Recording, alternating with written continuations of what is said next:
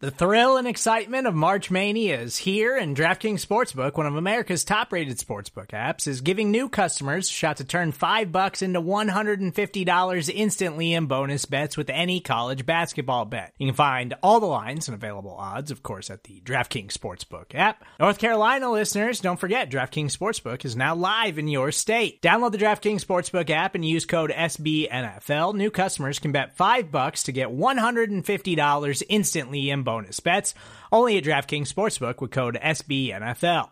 The crown is yours. Gambling problem? Call 1-800-GAMBLER, or in West Virginia, visit www.1800gambler.net. In New York, call 877-8-HOPE-NY or text HOPE-NY. In Connecticut, help is available for problem gambling. Call 888-789-7777 or visit ccpg.org. Please play responsibly on behalf of Boot Hill Casino and Resort. 21 plus, age varies by jurisdiction. Void in Ontario. Bonus bets expire 168 hours after issuance. See dkng.com/bball for eligibility, deposit restrictions, terms, and responsible gaming resources.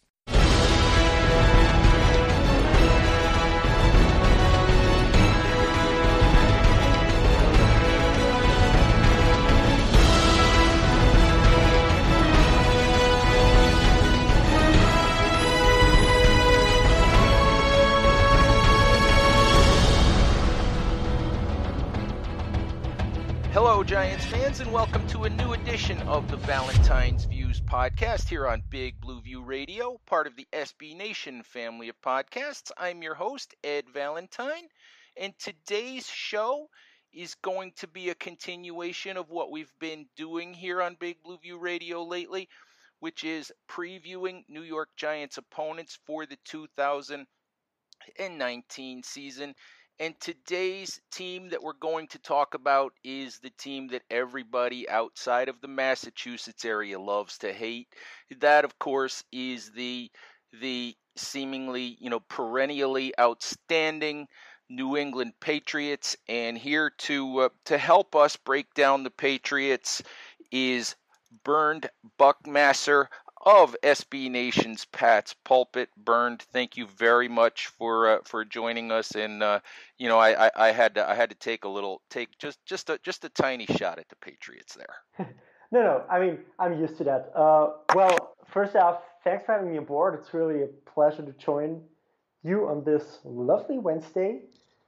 So, what better way to spend the offseason than talk about the Patriots and the Giants, two of the most storied franchises in all of football, who have never actually played, I think. I can't recall one game that they met, but I think we figured something out. At least not one that Patriots fans actually want to remember anyway. No, actually it's like two they don't want to remember.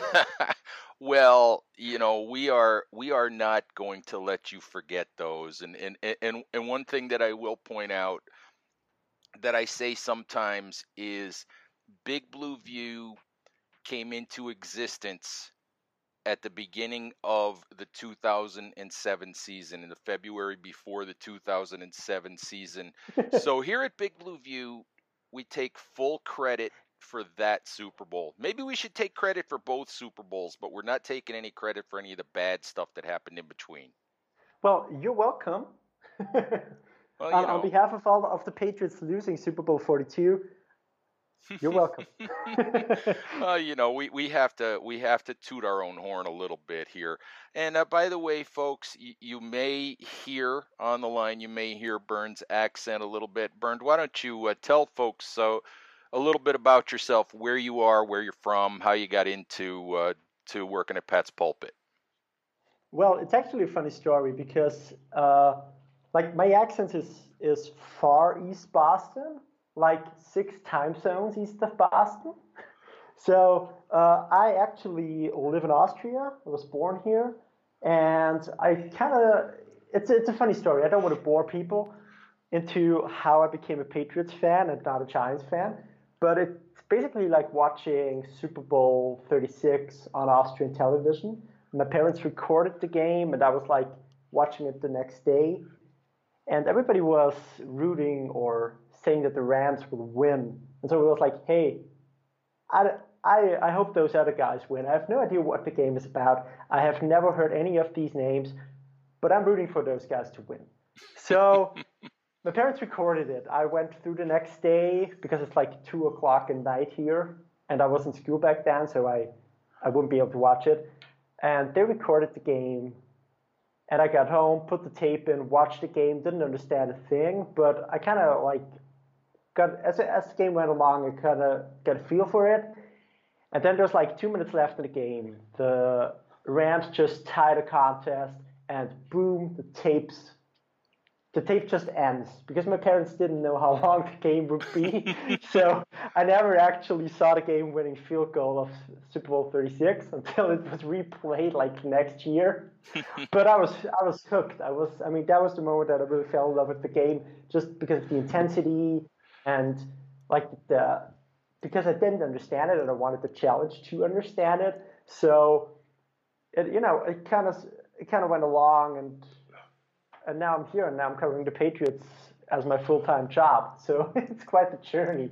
Hey, it's amazing how things happen. And Giants fans who listen to the Valentine's Views podcast and who have read Big Blue View for a while know this, but one of my sons, my youngest son, happens to be a Patriots fan, which Oh no. well, give him, all sorts of grief about this, and there's a story behind that because it involves the 2007 Super Bowl.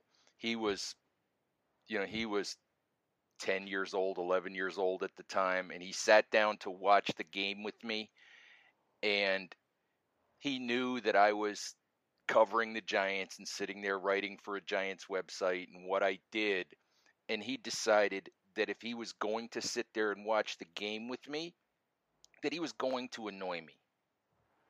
He had no rooting interest in the game, but he decided he was going to root for the Patriots, and just to annoy me, and it continues to this day. So that sounds like the perfect way to become a Patriots fan, is just to annoy people. yeah, well, I'm still not happy about it. I'm sorry about it. But I have a similar story with my own dad. He's not into football as much as I am. But we're both really into soccer. In Austria, soccer is a big sport, and there are two teams playing in Vienna who are like hated rivals. And my dad's a fan of the one team, and I'm a fan of the other. And every time those two teams meet, we're like ruffling our feathers a bit, just because it's fun. But I noticed that there's a part of him that's disappointed in me that I didn't become a fan of his team. Well, somehow I'm a Yankee fan as well when it comes to baseball, and somehow my son is also not a Yankee fan. So we have issues. He and I have issues. There are things he really needs to apologize for. Yeah, I mean, we can talk about it, Ed. I have all day long. I have no psychological training whatsoever, but I'm a good listener, and I know how it feels to be a Patriots fan. Well, let me ask you this, and I know the answer to this, but do you guys ever get tired of the winning? No, no. I mean, I gotta, I have to quote Herm Edwards here, even though, Giants fans don't like that man, probably, but you play to win the game. And I mean, I enjoy all aspects of the game as a fan, but as a fan of a specific team, I can't get enough of them winning. It's good for my feelings. It's good for my mental health. It's like when the Patriots play well, there's like millions of people that are happy, and everybody else would be miserable anyway because they expect them to win. So it's I don't think anybody's ever getting tired of winning. But I mean, you saw a bunch of Giants Super Bowls and you'd enjoy them probably. So I mean, why not us? I mean, in 5 years, it's probably over anyway. Yeah, I was going to ask you, this is the Brady Belichick era still, and it has to be coming to a close at some point in the not too distant future. How much longer do you think that Tom Brady can play, and how much longer do you think that this run might last for New England? I mean, Brady always said that he wanted to play until he's 45, and I've not seen one sign of him slowing down. I mean, his 2018 season was not as marvelous as the ones coming before that, but he was still one of the top 3 quarterbacks in the NFL. He's still good. He's physically good. He knows the game on a level unlike any other quarterback maybe in the history of the game. So I can totally see him going until he's 45. The question is like, is it like, will he retire on the day of his 45th birthday, which is like in August, or will he play his 45 age season, which depending on the definition will be like 3 or 4 years, and I can totally see him pulling that off. With Belichick, I think it's a little more tricky because he said like 10 years ago, he said he didn't want to be like Marv Levy and coach into his 70s, which would like also be 4 years because I think he's 66 now. But Belichick's harder to judge. I mean, there's a part of me that says he will want to stick around after Brady goes just because he loves the game so much and he wants to add to his legacy or whatever. But if I had to give a conservative statement, I think that we will see like a dent in the Patriots' performance in about 4 years, unless Josh McDaniels and Nick Caserio and maybe Belichick figure something out. And as they've shown us in the last 20 years, they know how to figure things out. So the Brady run will come to an end in 3-4 years. But if the Patriots run really comes to an end at that point, it's really impossible to tell. Oh boy, 3 or 4 more years. Just what everybody wants to hear. I mean, everybody needs a good enemy. Well, this is true. And I suppose as a Yankee fan, for so long the Yankees won year after year after year after year. So I suppose I'm not going to complain too much about that. But listen, Bernd, I need to ask you, what's the over and under as we sort of switch topics here a little bit? What's the over under for you on what week Rob Gronkowski returns? That's a good one. If I had to take an over and under, I would say like week 9, week 10, maybe. But I've seen pictures of him, and he's like the skinniest dude on earth now. He's slowly disappearing. Wow. So I don't see him coming back. I wish he would, because he's like, I mean, he's a beast. We all know that. And he's like such an entertaining guy, such a fun person, like a character that the game rarely sees. If I had to guess when he would come back, it would be like week 9, week 10, maybe around the Patriots bye week. But I just don't see it happening. Oh, I think there are a lot of people that assume that it will happen, but I don't know either. His body, he's had so many injuries with the back and other things that I think he's probably getting out at a really good time. Oh yeah, I mean, he just won a Super Bowl. He's a surefire Hall of Famer. He has done everything that could be asked from a second round draft pick. I mean, he did it all. And his buddy, he's a really imposing figure, but he's had his fair share of injuries and surgeries, and I can't blame him one bit for deciding to retire. I think it's a good decision for him to make at this point. And as much as it pains me to say, the Patriots are probably better off that it happened now instead of like dragging it on for a few years, and maybe he's not that good anymore. We don't know. But I'm happy that he decided to retire, and for his sake, I hope he stays retired, but we'll have to wait and see. Bernd, before I forget to do this, let's take a quick break here for a word from our sponsors. We'll come right back. We'll talk a whole lot more. I have more questions about how the Patriots are going to replace Rob Gronkowski, and a few other things to talk about in relation to the Patriots. So we'll take a quick break and we'll come right back. All right, Giants fans, we are back here on Valentine's Views podcast talking to Bernd Buckmasser of Pat's Pulpit about the New England Patriots. And before we took a break there, we were talking about Rob Gronkowski. So the question becomes, all right, if Gronkowski is not going to play, how are the Patriots going to replace not only Gronkowski at the tight end position, but what does the plan look like for trying to replace all of that production? Well, behold, mighty Matt LaCosse. No, the Patriots signed a bunch of tight ends over the course of the offseason, including LaCosse, who used to play for the Giants.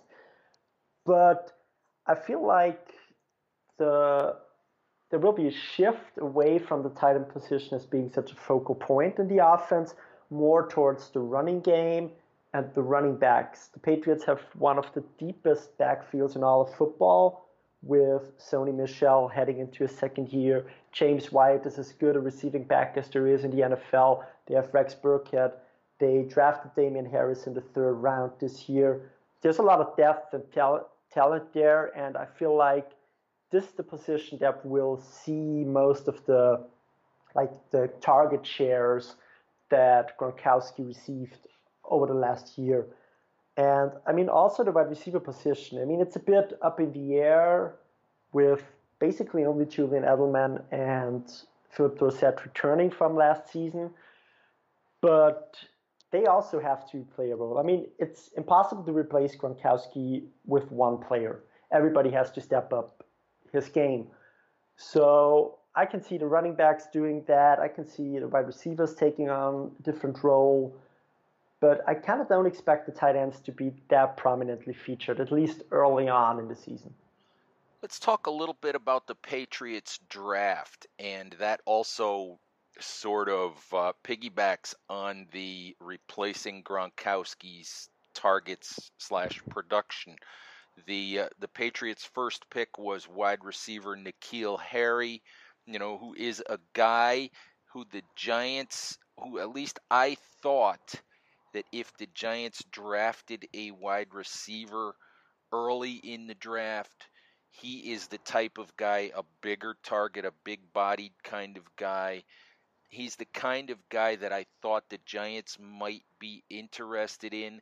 The other New England draft pick that I'm interested in is the quarterback, Jarrett Stidham. Just give me some thoughts on the Patriots draft class and what you've seen to this point, and especially regarding those two players. Well, overall, I'd say the draft class is like typical Patriots. A lot of developmental players, depth at key positions. The Patriots don't go after the flashy guys. They go after guys that they feel can have a role, no matter how their position tag looks like. Harry, for example, as you mentioned, is a bigger guy, boundary receiver, but I feel like the Patriots might also move him around the formation to create favorable one-on-ones against smaller defensive backs, for example. I think, generally speaking, Harry was pretty good. Off-season workouts are always tough to judge, but he looked really good early on during OTAs. There were only 4 sessions open to the media. He looked really good in the first one, and then during minicamp he went mostly against Stephon Gilmore, and Stephon Gilmore is an all-pro cornerback, one of the best in the league. So this kind of shows me the Patriots want to make it hard for him early on, just to get him better, just to make him develop his technique against one of the best corners in the game. And I feel like you can be happy about about the point he's at this stage in his development. I think Stidham is a little bit more tricky to judge because he's obviously behind Tom Brady on the depth chart. He's also behind Brian Hoyer, who will be the Patriots' number 2 this year. I mean, Stidham is a roster lock. He was picked in the 4th round. He's a developmental guy. Will he be Brady's successor one day? I'm not sure about that. But the Patriots obviously liked his accuracy and what he brought to the table and his overall body of work in college. Even though his last season was not that marvelous compared to other quarterbacks, but they see something in him and they will try to develop him as best as possible to maybe take over the number 2 role next year. It's very interesting when I think about the Patriots and I think about how long, they have been going on this run. As you said, it's basically 20 years now. One of the things that I have kind of shaken my head at over the years is in some ways how little it seems like a lot of NFL teams have learned from the way that the Patriots do business.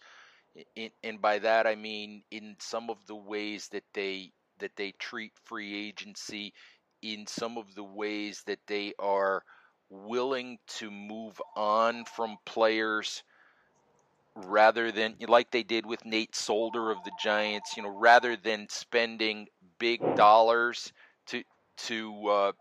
or overpaying a guy at a given position. They'll just move on and find a cheaper way to replace a player, which they, and we talk about Solder, we talk about left tackle, and that is what the Patriots did last year with Trent Brown, and it's a whole sort of, it's a great look at the Patriots' philosophy because they replaced Solder with Trent Brown, and when Trent Brown played well and earned himself a big payday, the Patriots didn't give it to him. They just moved on, and now they'll use, I believe, Isaiah Wynn at the left tackle. I mean, are you a little bit surprised when you think about it that more teams haven't sort of gone to school on the way that the Patriots do business? I think that's a really tough topic because one thing that Bill Belichick has going for him is that he's almost immediately had success when he came to New England. In 2000, the Patriots had a losing record, but in 2001, they won the Super Bowl. And from that point on, he kind of was, given the benefit of the doubt a lot. And he proved himself right most of the time. That's undoubtedly the case.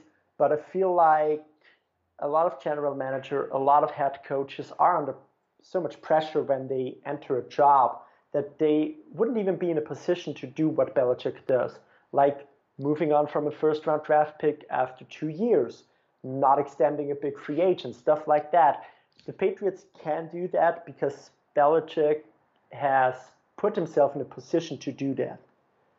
And if I look at the Giants, for example, I mean, Dave Gettleman has to prove himself in a way, but he's, does he have the leeway to make the unpopular decisions? Daniel Jones will absolutely show that, but I think that it's really hard to copy the Patriots way because so many things have to go right, from having the right time to work with, having a quarterback that you can trust that makes up for a lot of shortcomings on the roster. It's like the Patriots are a perfect storm of sorts. They have all those components, and other teams lack either the long-term outlook or the franchise quarterback. So it's really tough to replicate what New England is doing. That is actually a really good point. One, that it's Belichick's early success and continued success that has sort of given him the rein to make some decisions that perhaps other coaches, other GMs, other personnel directors, wouldn't necessarily have the cachet to make. And the other point being that the quarterback in New England has over the years covered, some flaws, especially at times on defense, maybe some flaws with lack of weapons at times on offense. So I think perfect storm is a great way to put it. Yeah, and I mean, it's like the Patriots are not that unsimilar to other teams like the Ravens or the Steelers. They also had head coaches who had success early, who were trusted. They invested in quarterbacks like Ben Roethlisberger and Joe Flacco. So those are kind of like the models. Of course, nobody reached the level the Patriots have reached just yet because Belichick is so much better of a coach. Brady is so much better of a quarterback. But other teams have tried this model too, and they have succeeded. So I think it can work. It's just so much needs to come together for it to work, like 6 Super Bowl titles like. Yeah, I think that is the goal for everyone, but you have to get to one first. Yeah, of course, absolutely. So, last question for you, Bernd, as we look at the AFC East and we look at challengers to the Patriots. Obviously, we talked about how much longer Tom Brady would play, how much longer Bill Belichick would coach. When you look at the AFC East, you've got the Miami Dolphins, you've got the New York Jets, you've got the Buffalo Bills. Maybe not necessarily in 2019 will we see any of those teams be able to really rise up and challenge New England. But if you look at those teams, do you see one that's an up-and-coming team that you think, boy, a couple of years down the road, I think this is the team that might be the one that finally challenges the Patriots at the top of the division? Yeah, that's a good question. I mean, if I look at the two most important components as being quarterback and head coach, I will say it's not the Jets because I don't trust Adam Gase. I'm also not quite sure about the Buffalo Bills because I think Sean McDermott has done some good things with the team. They have a really solid roster, but Josh Allen still needs to show that he can be a franchise quarterback. So because of that, I would probably pick the Miami Dolphins. Josh Rosen was, for me personally, the best suited quarterback of last year's draft. I mean, he went to a totally disastrous situation in Arizona, but the kid can play, even though it hasn't shown yet at the NFL level.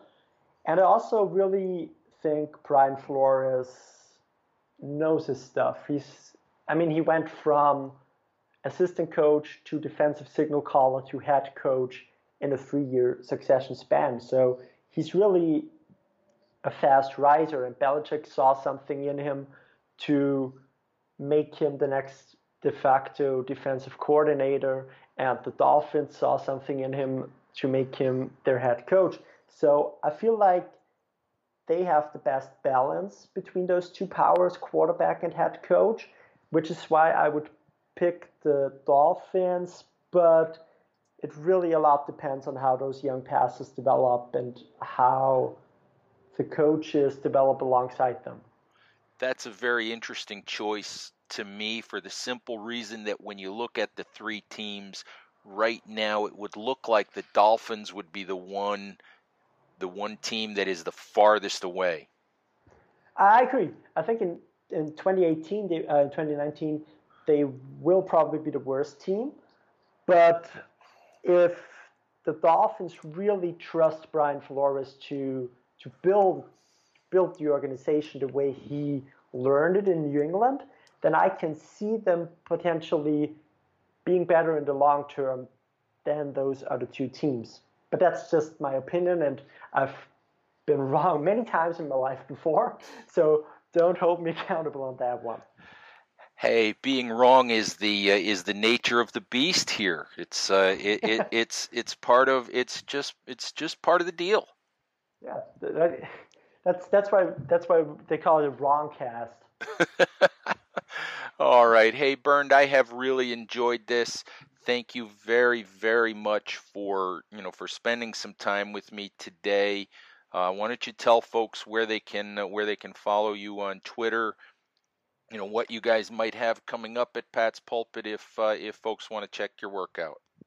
Well, first of all, thanks for the invitation. I really enjoyed talking to you. It's like, I mean, I wish we could have talked more about the history between the Giants and the Patriots because it's so illustrious. But anyway, thanks for the invitations. Thanks for talking to me. Thanks for all the work you do at Big Blue View. Every now and then I check in and I really enjoy it. So I'm like stealing ideas from my own. We all steal from each other.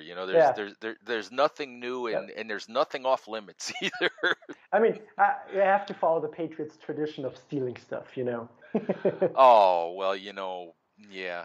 All right. Yeah, we're gonna lock you out of Big Blue View then. No more. Anyway, well, if you enjoy what I'm blabbing about or writing about, please visit patspulpit.com. And if you want to follow me on Twitter, it's @BerndBuckmaster, and I need to spell it because it's so difficult to write. It's basically BerndBuchmaser,